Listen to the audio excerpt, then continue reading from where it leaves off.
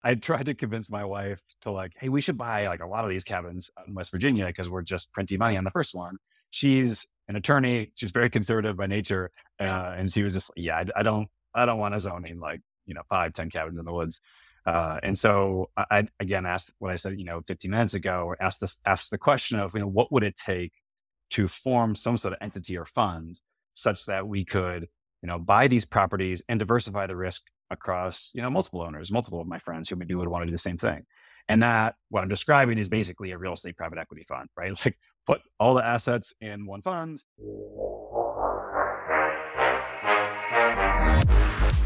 You're listening to Slick Talk, the hospitality podcast, a podcast for those who are in and around the hospitality industry who love, live, and breathe what they do. You can join us for candid and unscripted conversations with hospitality experts and founders as we go deeper into their personal stories while they're sharing their triumphs and trials that got them to where they are today. I'm your host, Will Slickers, and you're listening to an episode of Slick Talk, the hospitality podcast. Now, let's begin.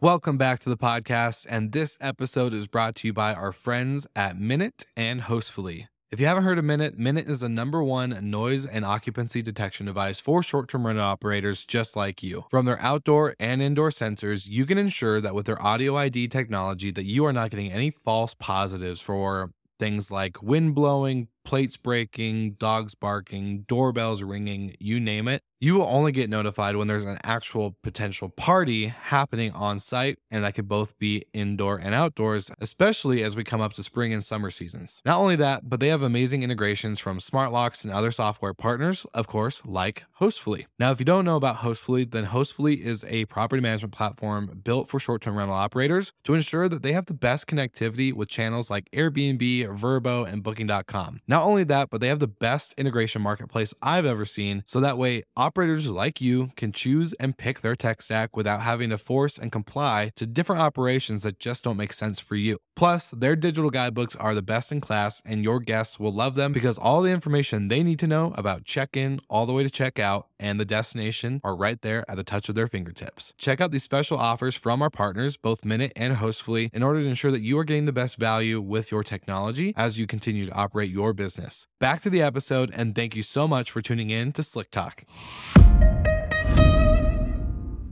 All right, Slick Talkers, welcome back. Today is a special episode. I get to interview and sit down and discuss a wide range of things with Tony Kappert today, who is the founder of Blue Maple. And we're going to jump into his story, his background into getting into short-term rental ownership and investing. So, Tony, thank you so much for joining me on the show today. How are you doing? I'm doing well, Will. Thanks for having me. I appreciate it. Of course. And I want to give a quick shout out to our friend Justin Ford, who was the kind of the puppet behind, or the puppet master, you could say, The puppet master, behind the, exactly. Yeah. yeah, behind the introduction to this episode, because he was talking to me one day as we were doing this micro series on our network. And he was like, you know who you need to interview outside of me? And I was like, who? Justin, tell me who. And he's like, you got to meet Tony. He's the smartest guy I've met. They own all these properties and they're just killing it. And the way that you've approached vacation rental operations and ownership and management has just been super refreshing compared to the traditional model that we've seen. So before we jump into all that, I want to hear a little bit about your background, your story. How did you get into entrepreneurship in general, leading into where you are today with Blue Maple? Yeah. Well, first again, thanks for having me on the podcast. Excited to chat and dig in and see where the conversation goes. I mean, just a bit about me. My background's largely been in software and in venture-backed software. So prior to Blue Maple, spent 10 years building a software business called Contactually. We were a real estate CRM for agents as well as for brokerages. Grew that over, like I said, about a decade and sold it to Compass in 2019, big real estate brokerage. And just a bit of background, like we didn't go about initially trying to build real estate software. We kind of stumbled into that. We can dig into that backstory. But as a result of building real estate software, you get really, really comfortable with real estate. And so when we sold the business to Compass, I was with the company for a couple of years, resting and growing a lot of our lead gen business there. But my wife and I bought a little place in West Virginia and we started renting it on the side because we weren't there all the time. And it was doing really well. So I said, why don't we try to buy a bunch of these? And that was the impetus behind Blue Maple, which essentially it's an investment firm where we drive to cabins and cottages outside of DC where I live, and we turn them into really high yielding vacation rentals. So anyway, we can dig into any of that, but that's my quick background. Software guy who became sort of real estate STR guy. I want to jump into the STR, well, at least the real estate software guy piece first.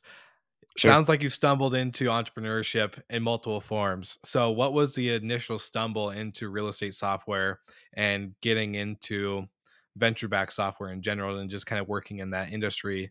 Did you have any previous background as a real estate agent, or what was Yeah. like the initial? Yeah. I mean, look, I probably like you, I would guess, and probably like a lot of listeners, I've like always been a startup junkie and a guy who just likes to hustle and sell things. I mean, even back in high school, I was the guy on eBay who, was selling ringtones and, bought random DVDs and was reselling them. I'm like, I've always been doing stuff like that from a very early Mhm. age. And Well, so the idea of like before you move starting it, on, I'm yeah. curious, like why do you think that is? Like, was there something about how you grew up with your family, or I don't know, was there someone who inspired you to do that, or do you just feel like you were wired from day one? You're like, all right, this is Yeah. fun. I think I'm just wired that way. I love the hunt of like, well, I don't know. There's a couple of elements I love about it. The one is I'm just curious, right? So when I sort of stumble into something, I kind of always ask the next question. Well, why is it like that, or what would it take to do something like that? I mean, take ringtones. And when I sold those on eBay, these were literally sending like CDs and stuff in the mail. So this was Yeah. ringtones and like ebooks and that type of stuff. I think I bought probably some ringtones or bought some ebooks on eBay, and I asked myself like, well, I wonder where they got those, or I wonder what it would take to actually sell these.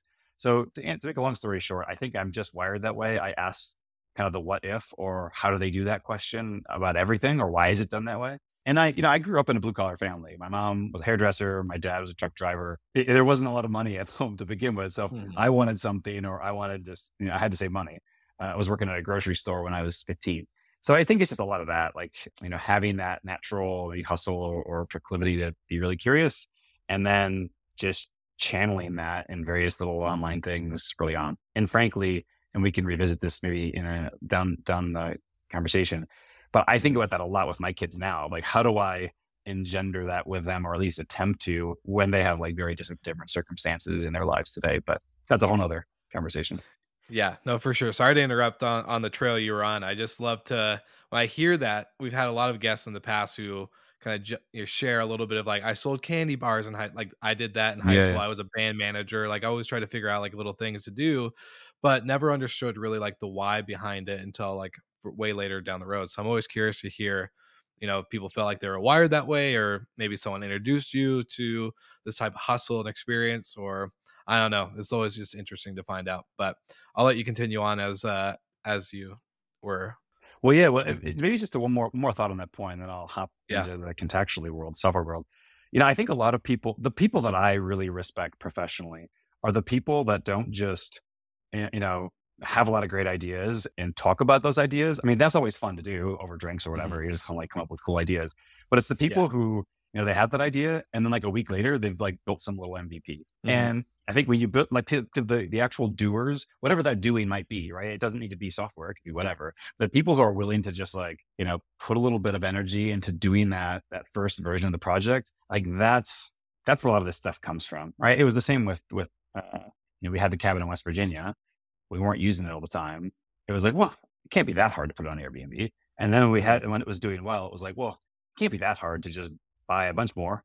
And then my wife was like, well, I don't want to own, a dozen cabins in West Virginia. So then I said, well, is it really that hard to form a fund? Right. So it was all those like little Yeah. questions that just like kept going step by step. But anyway, but going back to the software world, so that was I give you that background to say my lens or my worldview was already attuned to, I would love to start something if I found the right combination of people I'd want to start it with and like a cool idea I was excited about. I was at Microsoft as a product manager in Seattle for a couple of years.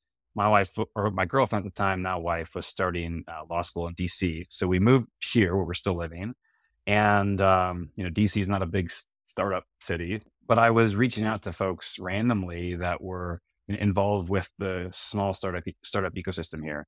One of those guys' name was Zvi, and Zvi had this little nugget of an idea for an app that would bring in all your contacts from your phone, from email, from whatever, automatically, build out your address book. And then his sort of unique insight was, wouldn't it be great if it monitored the last time you spoke to any of those people?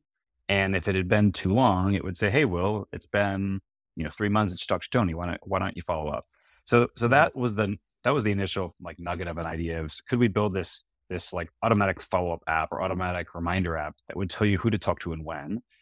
Mhm. And a lot of people, for what it's worth, a lot of people have tried to build that type of product for years and years. And there's a large graveyard of failed startups. And I think the biggest reason is, that's a nice to have problem. Like everybody knows they need to stay in touch with their network, but it's not like a real key pain point where people are willing to pay for that type of product. However, Mhm. if you're in a service business, like you're an accountant or a lawyer or a realtor, where you get the bulk of your business is from your personal network, from referrals.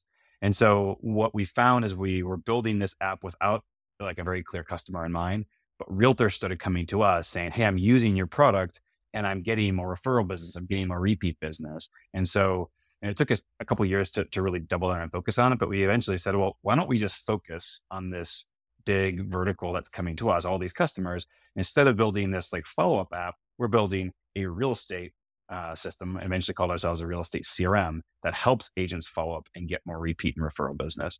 And that's how we moved into that world. And the rest is history. I mean, once we did that, agents when they came to our site or brokers when they came to us, it wasn't like, what does this thing do? What is it again? Most agents knew they needed a CRM, and we were a real estate CRM that they could quickly get a lot of value from. And so it's just sort of went from there. So we eventually were the de facto and I think leading CRM in the industry, and we eventually sold to the biggest brokerage. But it's kind of funny how life works like that. It wasn't really planned; it just sort of happened. Well, it's funny how your users or customers started telling you who they were and why they wanted you, and rather than you guys being like, "Well, let's get everybody to use it," friends and family, and Yeah, people yeah, that don't have a professional career in the sense of that or whatever it might be, and then all of a sudden, like one or two are like, "Hey, you should build this and keep going." Like, I'm a real estate agent, blah blah blah, and they told you who they were to then make that, I guess, product roadmap for you guys to be a lot easier to see maybe a greener side or an end in sight. So it's just funny how you built something unintentionally. yeah. I feel. I mean, two follow up points on that. I feel particularly strongly about. But one is it is really I think hard as a founder or someone starting a small software business to essentially say, there's a lot of different types of customers that are paying customers today, and they are people that we want to continue to service. The majority of whom were not realtors, right? Realtors were Mm, the plurality, right? They were the biggest group, but it was maybe 30%, right? It wasn't an obvious like, oh yeah, this is 70%. And so it took us like a long time to say, like, do we really want to like burn the boats and say we're going all in on real estate? I think a lot of people, to their ultimate detriment, they don't make that choice. And so they end up in this like always the bridesmaid, never the bride situation where, mm, that target customer never really sees themselves in the product. And frankly, the company never orients itself to build the features and to market those features in a way that it just really resonates with the one clear target customer. So yeah, I'd be lying if I said we did that from day one or that it was very intentional and clear. It took us like 2 or 3 years to eventually say, "Oh yeah, mm. we're building for realtors." But once we did, it was just a total unlock, right? We just growth picked up dramatically. It was. I'm so happy we did, but I just think it's somewhat counterintuitive. Like by focusing Yeah. smaller, you can be a lot bigger. Yeah, well, and not to mention one of our good friends of the show and sponsors, but Brooke Fotz, who's the founder of Intori, he tells me every time we're on the phone together, he's like, "Will, there's riches and niches. Don't go too broad. Just Totally, focus totally. on, Yeah. just go on." Like as cheesy as that saying can be, he says it all the time. He's like, if we focused on owner acquisition of this and that and blah blah blah, and becoming this and becoming that, we wouldn't have a sole purpose as a company to Mm. go deeper rather than wider, right? Like you can always go wider, but it's kind of like do I go a mile deep or a mile wide? And sometimes it's good to do both. Sometimes it's good to go a mile wide. Sometimes it's good to just go a mile deep. And when you get narrowed down in that route of we're building this for realtors, or we're doing a podcast network for hospitality, or whatever this like Mhm. thing is, right? Like that kind of really does, like you said, the unlock moment happens. And that's kind of like where you find like that special formula. It makes things way more exciting. I think it gives like a lot of synergy and energy to you and the team. So Totally. can you maybe walk through? I would love to hear your thoughts on just when that unlock happened for you guys. I'm sure, like you said, the growth was exponential, but what part was the most thrilling and the good, like not a thrill of like the adrenaline thrill that everyone thinks of, but the most exciting piece when it came to, I guess, really going into that niche category? Yeah. I mean, two things come to mind immediately. The one is maybe a little more obvious, and the one is very operational. The one that's more obvious is when we doubled down in real estate and said, that's our target market. This is who we're going to sell to. Then it was an obvious decision that we were going to, go to the real estate conferences, and we were going to build relationships with the biggest realtors and the biggest, coaches and like influencers in the space. Things that maybe you would question if it was like one of your customer types and you had five others to service. Well, that's the only one. Of course, you're going to invest the time and money and energy in doing that. And in doing so, we quickly became, thought leaders ourselves in the space, and we had a seat at the table, right? Like we were considered part of a cohort of companies and thought leaders and influencers that were sort of best of breed in the industry. So I think that was a huge unlock and advantage. And, I reflect on like our first couple of conference visits when you've got the little booth or little stand and everyone's just like, who the hell are these guys? And by the end, it Yeah. was like, we were a known entity. Like we were well respected and well known in the industry. So that's one thought. It's just sort of a more of a marketing feel. The other, I mean, I'm like an operator to the core. Like I love Mhm. building process. I like love being in Excel. That's just who I am. It frankly lends itself well, I think, to the STR world, which you can talk about. But Yeah. when you double down on a one market, your target list of customers is finite and it's identifiable, right? So when we were selling, we sold, like I said, both to agents and then we sold to brokerages. Well, the agents, I mean, there are 1.5 million realtors, right? So there are tons of them. So that's a little bit harder to maybe get that finite list. But there's thousands of brokerages where there are not millions, there are not tens of thousands that you'd want to sell to at least that are sizable enough. And Mhm. we literally built that list. We identified every single C-level executive that we would sell to, that we could sell to at those several hundred brokerages that we would target. And it just felt very manageable, right? Then it's like, well, how do you reach those people? How can we get Mhm. referred to them? If we can, we identify agents that sign up to trial or pay individually with us that are part of those brokerages. And when we do, can we go to that C-level executive and say, hey, we've got 40 of your agents already using Contactually, paying it for themselves. Why not roll this out for all 2,000 of your agents?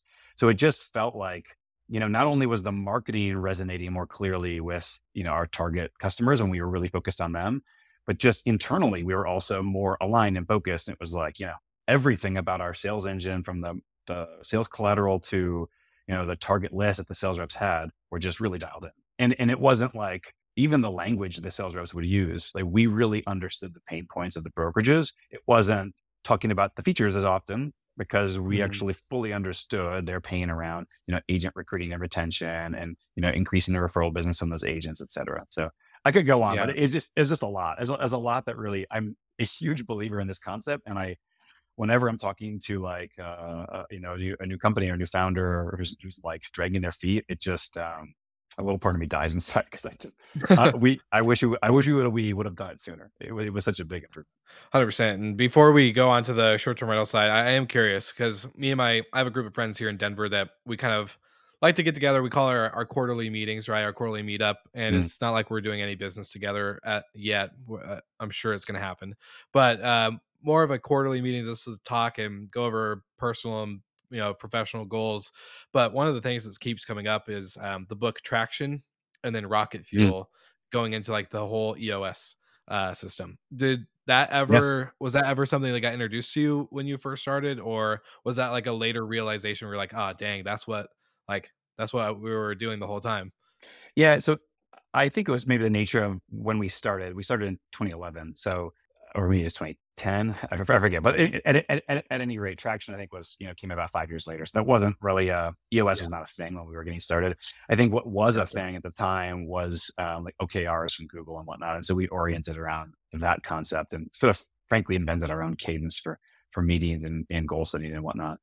With Blue Mhm. Maple, we do use EOS, and we have, identified sort of our 10-year, I forget what the exact phrases are, like the 10-year vision. And we've got our, key differentiators in terms of our business and, what's our guarantee. And so we adopted a lot of that of EOS internally.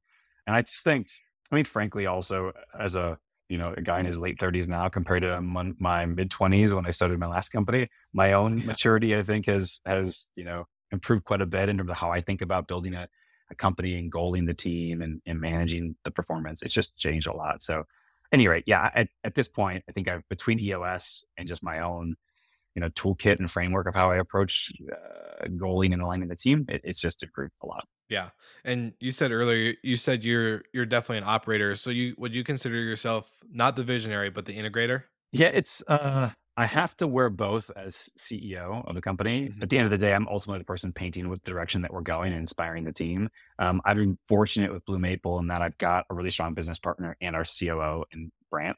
And Brant is an amazing, like also in the weeds operator. So probably better than me. And so I think maybe a challenge that we have as a business is we're both really operationally strong, and my natural strength is not to be very like marketing or rah-rah or like visionary. And so it's sort of knowing that about myself and about the two of us. I think we like over index on trying to correct for the natural like disposition where we wouldn't maybe invest in those things, right? Like we For sure. wouldn't, for the longest time, for example, we were really focused on, revenue production of the properties and like yield and like a lot of the operating and financial metrics. And our properties look great and we market them well, but it was like an afterthought, right? We even to this day, we don't yet have a head of marketing in our business. We're looking to hire that person now, but it's just never been, I think it's the nature of how, yeah, Brant and I, how we're so built and how we're focused.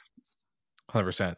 Well, the perfect segue because now understanding a little bit of your background and kind of how Yeah. all that formed, and you did make a good point. Starting in your mid 20s to now being in your late 30s, you've learned a lot. You were able to get a lot of, like, I think people underestimate sometimes, or at least people that aren't entrepreneurs and founders underestimate that time. That when like Mm. it doesn't sound like it's not like when like my dad, he says he works, he works at Boeing. He's been there for 28 years, right? That like everyone's like, Wow. oh wow, like that's incredible, right?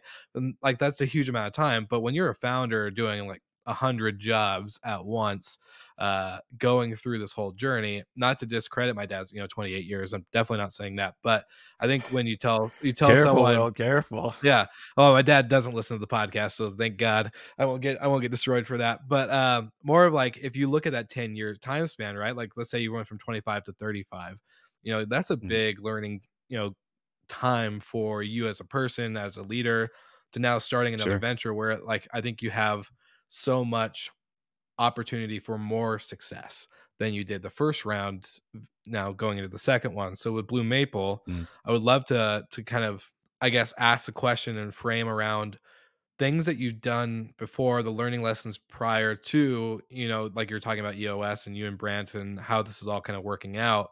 What would you say the similarities have been from now this new venture getting into short-term rentals, not just real estate and software, but you're actually able to bring in best practices of operations and of course Mm. technology and of course raising a fund even. That's another whole topic we probably jump into as well. Sure. Yeah, I think, man, we could take this in a couple different directions, but what jumps out right away.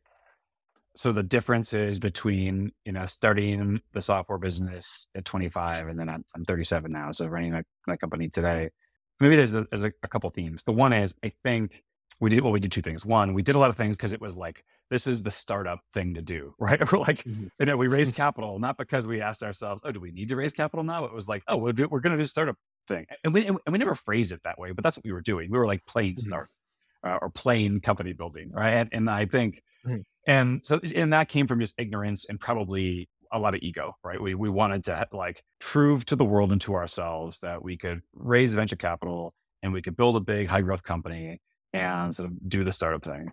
And I fast forward to today. I think a lot of that, and frankly, look, it was a successful company, and we had a great exit. And as a result, a lot of that chip on my shoulder has been filled. Perhaps if that wasn't the case, I'd feel differently. But Mhm. a lot of that doing things to feed the ego is gone away. Or it's like that's not nearly the driver of what it was previously. As an example of that, I think a lot of my friends, even company building today, a metric of success that they'll often talk about is the size of their team, right, or their Mhm. headcount.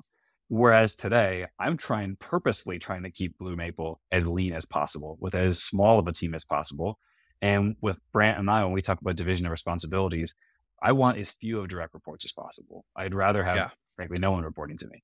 I know my strengths, I know what I like, and I'm totally comfortable just call it a spade a spade. So that's one set of like ego and just being candid and doing things that are best for the business, not to just like because it's cool or because it's the thing to do, quote unquote. The Mhm. other is, at this point, I've just tried a bunch of different frameworks and seen a bunch of other frameworks or systems or ways of building a company. Elements of that worked and elements of which don't work. And I don't know that there's any one right way per se. I do cringe a little bit when I hear people really cling to a particular framework as the thing to follow.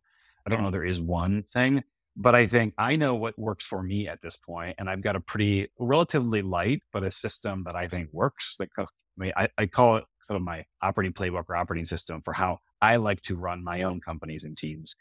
And as a result, I'm not reinventing the wheel, and I feel like the time I am spending is really highly levered and is not, we're not doing a lot of busy work. I'll take the time as an example on Monday morning to do an hour, half an hour to an hour of planning for the week, such that my week is very productive Yeah. versus being very scattered. And my calendar is all planned out for the week, including a bunch of like IC time, like individual time. If I'm going to do something that will take an hour, it needs to find an hour on my calendar sometime this week. So things like Mhm. that I've just found work for me, and that I didn't necessarily have in my back pocket, 15 years ago. So For sure. anyway, those are just some examples. Well, it's a good point of like self-awareness. I think a lot of people I'll speak for me personally. When I struggled with, raising up out of high school and getting into adult years of being self-aware. I did a lot of things like you were saying earlier, we raised funding because that's what startups did, right? Well, I partied Exactly. and did all this dumb stuff in high school because that's what teenagers did. And I didn't really think about Mm, self-awareness and all this other stuff. So when self-awareness hit later on, it definitely was like, wow, why was I doing all that? Like, what a complete waste. yeah. And obviously, like, it's not a waste, but there's a lot of learning lessons from it. My thing is, the self-awareness key I think is super crucial, especially for like founders in tech, founders in real estate, founders in short-term rentals, to be frank, and like hospitality. Yeah. So the fact that you had that earlier on is it's pretty like a big leg up. Even though, like you said, there's maybe some ego and a chip on your shoulder from the startup like 25 portion, but I think evolutionary, if that's even the right word for it, the evolution of your founder and entrepreneurship, having that self-awareness piece is key. Like there isn't one framework like you said, but at Totally. least one portion of it should be self-awareness and understanding, like you said, call a spade a spade. If you're not gifted in that one area, don't pretend like you are, Yep. and find a way to run the team. So I guess I want to hear going into we were talking a lot about entrepreneurial stuff, and for all the listeners, this may not be the normal conversation we have. It's usually like hospitality and operations and all that. Getting Sure. into now with Blue Maple, running a lean team, raising a fund. You had your own property. What were your big learnings being kind of like an owner operator in the beginning to then now going with what you guys have at Blue Maple with over 60 properties and rapidly growing? Yeah. Well, maybe let me just give the quick arc on sort of where we Yeah, were and where we are today, and then maybe for I'll sure. touch on some learnings along the way. So just to kind of set the table or timeline. So this was right before I bought my little cabin in like mid 2019, right? So it was pre-COVID, and it was a little cabin in the woods, a couple hours outside of DC. We were renting it, or I was renting it on the side, self-managing it. Come right before COVID, I tried to convince my wife to like, hey, we should buy like a lot of these cabins out in West Virginia because we're just printing money on the first one. She's an attorney. She's very conservative by nature. And she was just, yeah, I don't want to zoning like, 5, 10 cabins in the woods. And so I again asked what I said, 15 minutes ago, or asked the question of, what would it take to form some sort of entity or fund such that we could, buy these properties and diversify the risk across, multiple owners, multiple of my friends who maybe would want to do the same thing. And that what I'm describing is basically a real estate private equity fund, right? Like put all the assets in one fund and investors are co-owners in all of those assets and we're diversifying the risk. And, I'll put it together and charge some sort of small management fee. So that was the impetus behind Blue Maple and Fund One was, I want to scratch my own itch, diversify across a bunch of deals and sort of replicate the success we had with the first. So that was, raise that small fund right before COVID. We bought 11 properties from that fund. Will, you and I were chatting right before this, saying, what is it like managing our own properties versus like managing other people's properties? There was the siren song of, well, we've got all the infrastructure in place. Why don't we manage some other people? So we did. Yeah. A few people came to us, said, hey, do you want to manage our properties? We said yes. We had a couple others. And then I ended up raising a second fund, a much larger fund, to buy another 100 properties, which we're currently deploying from. So to fast that, we raised that last winter. We've been deploying it over the last year. We've purchased 40 properties or 45 properties in the last year. We're buying about 3 to 5 a month. So that's the rough numbers and timeline that we've been up to. All right, Slick Talkers, now for another dynamic sponsored duo of the podcast. I would love to introduce you to Vintory and Safely. About Vintory, we've had Brooke Flotz on the podcast, who is a founder, multiple times, and him and his team know numbers. They know data and they know marketing. They know how to help property managers just like you scale and grow their business by adding more inventory, aka more homes, into your rental program that drive the bottom line. For all of you listeners that want to learn how to scale and grow your inventory, you can get a free digital copy of Brooke's book called From Zero to 500 Properties in 5 Years. And for an added bonus, if you would do a demo of the Vintory platform, you'll get a $50 gift card to Amazon. Now that's a sick deal. And now to touch on our friends at Safely.com. Safely.com helps property managers just like you and I protecting the homes that they manage from structural damage to content damage and, of course, bodily injury. This means plates, linens, cups, couches, tables, curtains, walls, and, of course, your guests themselves are protected. And this helps you by scaling your company in order to ensure that you are retaining owners and inventory in your program. If anything is broken or if anyone is hurt, you are able to make a claim through Safely, and within 3 business days, you can get instantly paid out to replace any items and settle any claims that happen on site without having to deduct from your owner's payouts. That's why I call these guys the dynamic sponsor duo. And thank you so much for tuning into the podcast. Check out their offers in the show notes, and back to the episode. I would say the lessons coming out of that, I mean, the very worst point of any of that was, 3, 4, 5 properties in, where I didn't really have much infrastructure in place. It was still me and like a couple of folks in the Philippines on our remote team trying to manage all of the guests' communications and all the property operations and whatnot. And I ultimately, when the septic backed up at 11 o'clock at night, like I was getting those calls and it was just miserable. And I tried to be on vacation. It was just, my phone would blow up. So that was like the low point. But I think the lessons learned from that is just like, how can we, build out infrastructure in every sense and redundancy such that we're anticipating the growth 6 months from now and we're not scrambling after the fact. So that was maybe one general operational lesson learned. Another was, again, my own being very comfortable and candid with my own strengths. Like I would not have raised the second fund and tried to grow from, 15, 20 properties to 130 properties. I wouldn't have had to do that without an awesome business partner and someone who was going to own those operations where I could own the acquisition. So we split those responsibilities. Brandon is awesome at everything operations and a really good people manager too. And so he was, excited by and energized by working with our field team and our remote team and digging through all the, little issues that crop up where I just found it draining. So that was putting the right people in the right roles that they're fulfilled by, that are not taxing for them, but it's actually empowering for them. That was obviously a clear unlock, and we've continued to do that with other roles. And maybe just lastly, thinking about, we were initially a one-trick pony, right? Had the cabin in West Virginia. Then we were like a 12 trick pony and had the others from Fund One. And as we've scaled, we've been pleasantly surprised that a lot of the success from those first, handful of properties have continued to like that has scaled. So we can do 20, 30, 50, 60 more properties with similar mechanics.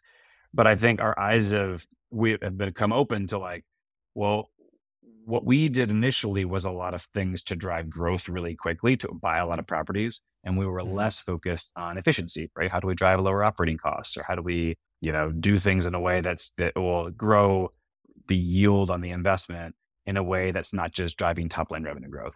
And so we're spending a lot more energy now asking ourselves, well, what are either other ancillary revenue streams that we can bring into a property, or what are ways that we can cut down the operating expenses within a property as a means of generating yield versus just, how do we price better? How do we market better, et cetera? We didn't really have to do that in the midst of COVID because there was so much demand. Now that demand has pulled back some, or at least competition has increased, we're thinking about those other ways. So anyway, that's a long-winded answer, but those are some of the areas and lessons learned. No, that's a great way for us to kind of hit multiple topics at once. First, we have a pre-chat with every guest on the show, and every listener knows this, that I don't hop on a recording without actually talking to you first for at least 30 minutes. And you and I got to do a chat Sure. before 2023 kicked in. And I remember asking you the question of, why are you going for these property types, these cabins in the woods in West Virginia, Virginia, Mm. just outside of DC? I think you told me there's a specific property, I guess, framework, like you were saying, from like 2 to 3 bedrooms, X, Y, and Yeah. Z. So why did you guys go that route? And or maybe the better question, how did you figure out that was the right route to go when it comes to these property types outside of just like grabbing as many vacation homes as you could in any market, in any type, in any style? Sure. Well, I think I'd be lying if I would say it was like strategic from the start, right? I Yeah. happened to buy a like 3-bedroom cabin in, West Virginia, a couple hours from DC. And so, and that did very well. So I said, why don't we just repeat that? I mean, just to speak candidly, that was the initial thought. I would say, just to put some numbers behind it, right? Our typical purchase price is relatively inexpensive cabin. These are like 200 to 250K cabins. So inexpensive, Mhm. but they're in markets where there's enough demand such that they can consistently produce, 50, 60 plus K of top line revenue. In COVID boom years, that was like that averaged 100K, right? So that was Mm. amazing in 2020, 2021. And now again, we can conservatively do 50, 60, 70 with several of them annually. So from a just talking about those numbers, right? A lot of our peers that we talk to, they would view success buying like a 500K to $1 million property that would be doing 50, 60K of gross, right? We can do that with a much less expensive cabin. So that's the type of asset that we like to buy. But it begs the question of, well, why doesn't everybody do that? And the reason everybody doesn't do that is because the only place you can buy very inexpensive properties like that are places that are very rural, where there is not a lot of existing infrastructure in place to operate those properties. Like there aren't cleaning Yeah. companies in our markets. There's maybe one property manager, and they've been at it for 30 years, and they're not really following best practice. And as a result, they're not dynamically pricing, they're not doing professional photos. So, you basically either wouldn't want to use the infrastructure that's there, or it just doesn't exist. And so Mhm. when we go into a market, we have to hire all the field talent ourselves and sort of do a lot of legwork in order to even make that a tenable investment. But once we've done that in a market, it allows us to operate and drive the high yield that I'm talking about. So that's what I think is unique about us is we're comfortable and good at rolling up our sleeves and getting very operationally deep in the weeds, both in field ops as well as like the back office ops. And I think just a lot of other people struggle to do that and or don't want to do it is the short of it. I agree. And it's unique because like you said, not a lot of people are doing it because of the amount of work that goes into it. It's not easier to do that. It's actually a lot more harder, especially having to hire in-house most likely. Yeah. For you, you're talking about the yield, right? So this new yield, right? You're not looking at just top line revenue, but looking at how to become operationally more efficient, Mhm. ancillary revenue, other things like that. You know, not coming from a traditional hospitality background, give me some insight on the learning from it. Obviously, you can Mm, see that it does drive a better return, but when it comes to maybe a comparison of operations to then even just thinking outside the box when it comes to what you guys already are doing and how you've gotten to the scale that you have in such a compared to what everybody else is in a shorter period of time, right? So for sure. this new yields, what are you learning from that? A couple things. One, maybe just to riff on the point of like differentiation, or maybe how do we do Yeah, things in a very efficient way? Because sort of implying yield. When I say yield, by the way, just to maybe not use a term that maybe is not clear to everybody. yeah. I just really mean the gross revenue minus any of the operating expenses and debt service divided by our total all-in cost on the property. So like, the down payment and furnishing and repair costs, right? Mhm. That is sort of the annual net yield, like how much net profit we're generating as a percent basis over like our all-in dollars. And we want to be generating 15 to 20% net yield on everything that we do, if not greater. So, and we're averaging 19% this year. So that's sort of just rough numbers of where we're at. I guess there's two ways to think about the efficiency. The one is as a property manager, right? So we both own the assets and we manage them, right? Mhm. So I've always got a lens on asking myself, how do I manage these properties as efficiently as I can while still preserving really high quality, right? High quality guest experience, high quality experience with our field staff, et cetera. And we do the vast majority, anything that can be done behind a computer is done by our remote team in the Philippines. So I've been hiring and working with Filipino teams since the earliest days of Contactually, right? So about 15 years now. And I've had a lot of success doing that. I'm very comfortable doing it. And so, yeah, all of our guest communication is done in the Philippines, all of our interaction with cleaners and handymen and whatnot in the Philippines, and a lot of our accounting is in the Philippines. So I think a lot of Mm. PMs don't. Well, I know a lot of PMs don't do that. I've spoken with a lot of those peers, and some people I think are just often very uncomfortable with the idea of outsourcing a lot of this to, you know, another country where English is the second language. But we've been really pleased, and it really gives us a lot of flexibility to overinvest. Like we will personalize the hell out of our communication with guests, and we'll put. It takes a lot more man hours to do that, but because it's less expensive to do it, it's like worth the juice is worth the squeeze, as an example. So that's on the PM Makes business where sense. we are focused on like how do we drive more and more efficiency with pushing as much as we can remotely. On the property operations, our biggest expenses are in things. I mean, there's obvious things like utilities and the debt service, like paying the mortgage or on these properties. But the thing that we ignored, for example, for a long time, but now we're like, oh damn, this is a big expense. I'll take linens for example. We buy a lot of linens for our properties, right? We typically have like 4 or 5 change of sets, and then of course, if anything gets stained or dirty, we're going to replace them if we can't clean them, and we weren't really closely monitoring it. And then when we like dug in and toward the end of last year, we have a loss rate that's seemingly like 3 to 4 times the industry norm, right? Like mean like we're not necessarily losing them, but we're replacing them because we can't get the stains out of their ripping or whatever else. And it's a Yeah. very it doesn't seem like it should be a big cost, but a towel is 10-ish dollars and each sheets maybe 15. It really adds up when you got 60 properties.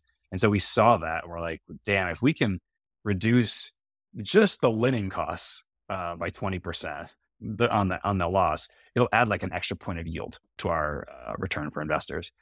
And so it's little things like that. We're basically going back and asking ourselves, where are the biggest OPEX, operating expense line items?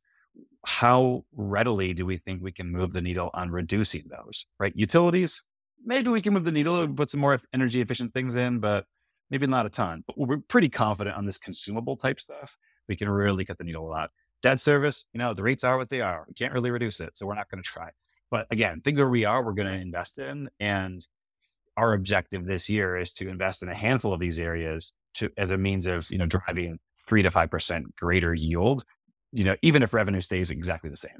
So that was not our attitude at all, even 6 months ago. And now it's really shifted as we have matured as a business.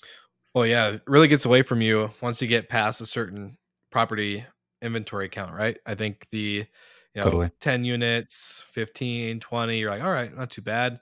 Obviously, like you said, linens cost what they cost, the rates are what they are. But once you guys get Mhm. to what you're at, it can get away from you really fast, really, really fast on the linens and the Totally. towels and the stains. And you don't think people like, you don't think you're going to go through that much. I don't go through that many linens personally at my own house, right? I'm not, staining linens and ripping stuff and all that. Yeah. But now it's when it's a property that's used for all sorts of activities and get-togethers and vacations, yeah, it goes way faster than expected, especially with the amount of turn that you guys have. So yeah, it's always funny to see how that can be the one thing. It's like, damn, linens. They're always the Well, craziest. it is one of the big things, but to kind of further elaborate on the point, right? There's like a bunch of those one things, right? There are like all these little things where it's kind of going back to the focus on real estate example from the start of our conversation. Was it the biggest expense, or sorry, were realtors the biggest category of customers? No, but it was a big one, and so we decided to focus. Yeah. Are linens the biggest expense? No, but it is a big one, and so to ignore it, it Mhm. definitely doesn't make sense. And so it's again, we're just I think maturing our perspective on what does success look like for our business and for our investors. Right, our investors' North Star is very clear. Right, they are expecting cash yield of at least 15%. That's what we're going to deliver for them.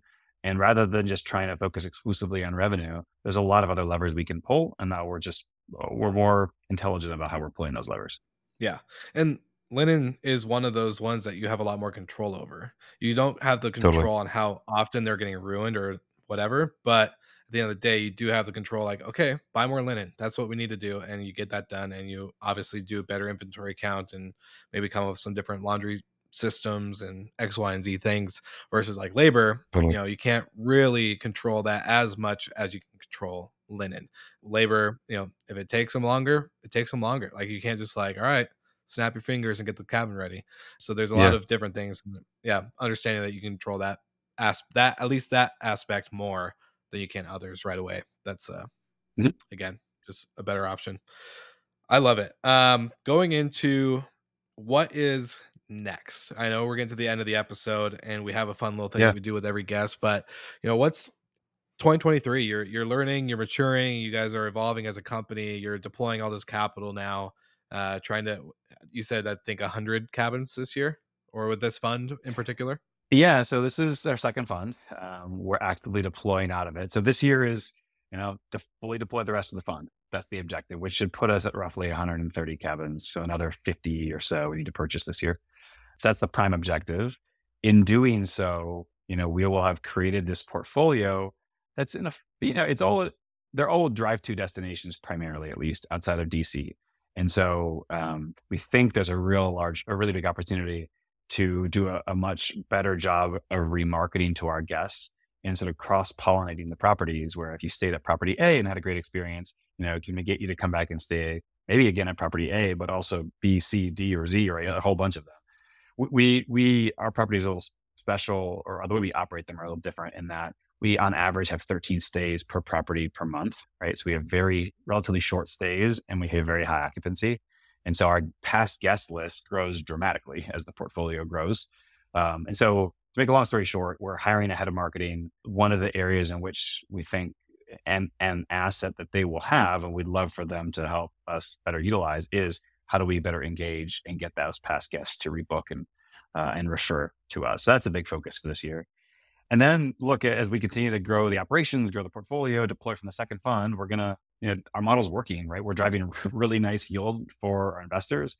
Our guests love what we do. We have a 4.8 out of 5 average in Airbnb across 4,000 reviews, right? So we like to think what we're doing works. And so we want to keep doing it. Yeah. We're going to raise a third fund, probably even larger one, buy another 200 to 300 properties and, keep on the one hand, it's kind of like rinsing and repeating what's already working. On the other hand, it's like, leveling up to that next, the next step up of scale and probably, expanding into some other markets, potentially expanding the asset classes in which we've done this like 2 to 250K cabin. We're starting to buy a little bit more expensive cabins.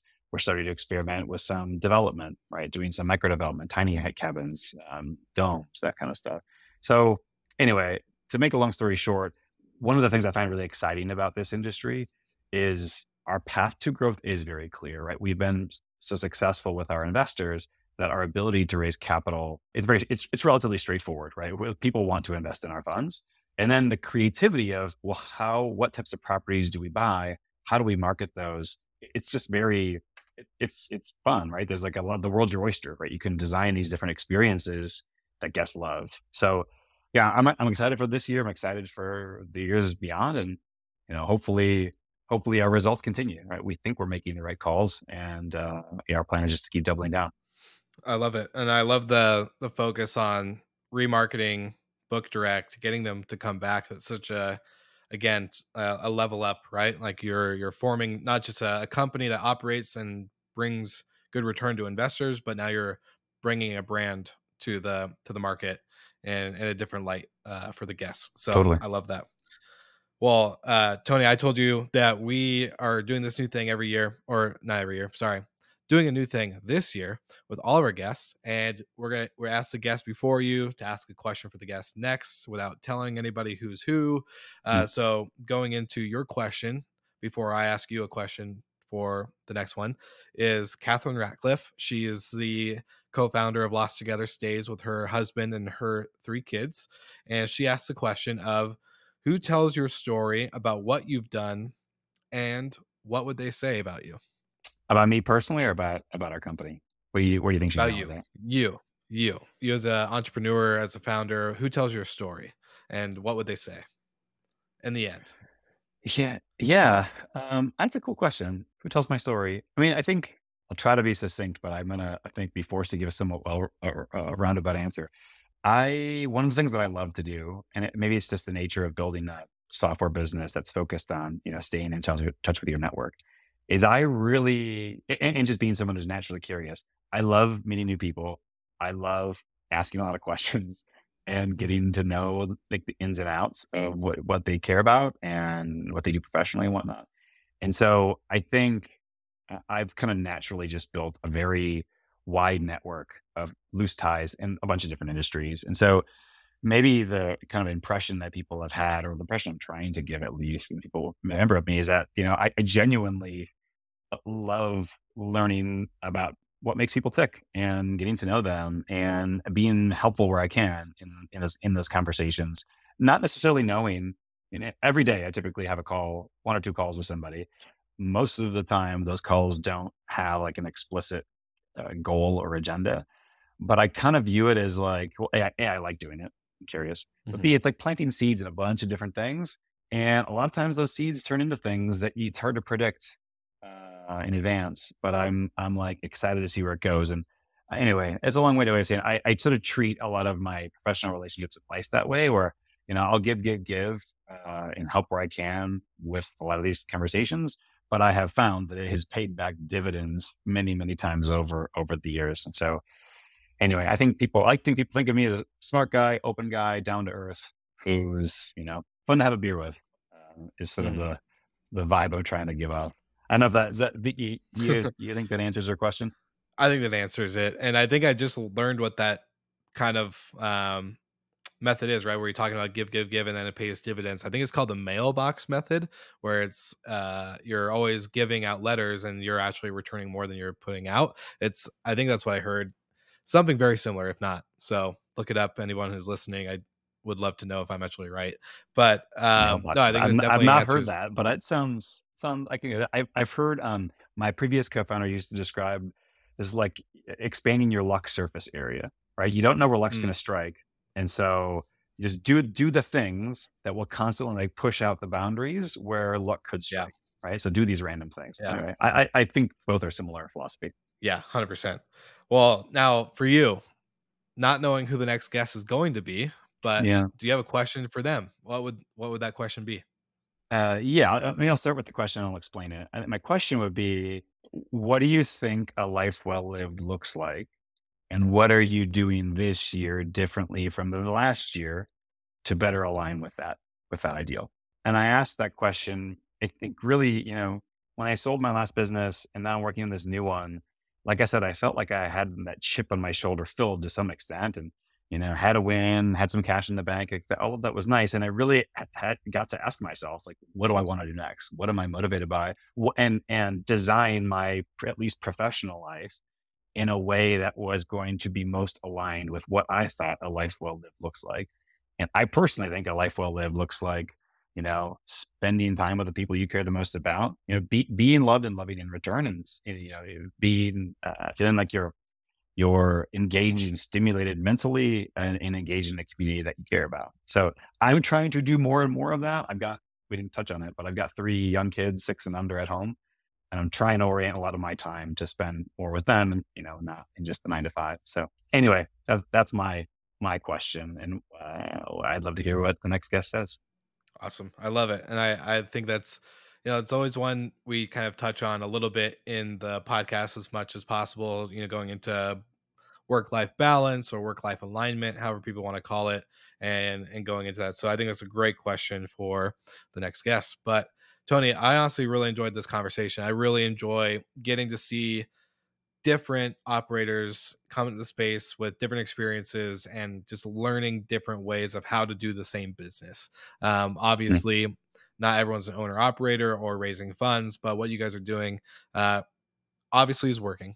And I think you guys are on the right path for great success going into this next phase and chapter. So I just want to say thank you for being on the podcast and for sharing your thoughts and insights and experiences with everyone listening. Yeah, of course, man. Thanks for having me. And again, as I alluded to, or I really explicitly said 5 minutes ago, I'm just a huge believer in meeting interesting people and kind of seeing where those conversations go. So the extent to which any of your listeners, want to connect, pretty easy to find. That's the nice thing about having a weird last name is you can always find me online. If you want to reach out, my email is tony@staybluemaple.com. Would love to chat if anyone's interested. Awesome. Yeah, I was just actually going to ask that question. So you answered it there for me. And for all the Slick Talk listeners, make sure you like and subscribe to everything that Tony and his team are doing. I'll link everything in the show notes, and we'll see you all again next week. Thank you so much for listening, and thank you to our show partners for making Slick Talk, the hospitality podcast, possible. We hope you enjoyed the show, and we would love to connect with you outside of the podcast. So you can follow us on all of our social media channels for daily hospitality content, or find us on slicktalkthepodcast.com. And don't forget to rate, review, and subscribe so you never miss an episode. I'm your host, Will Slickers, and we will see you guys all again next week.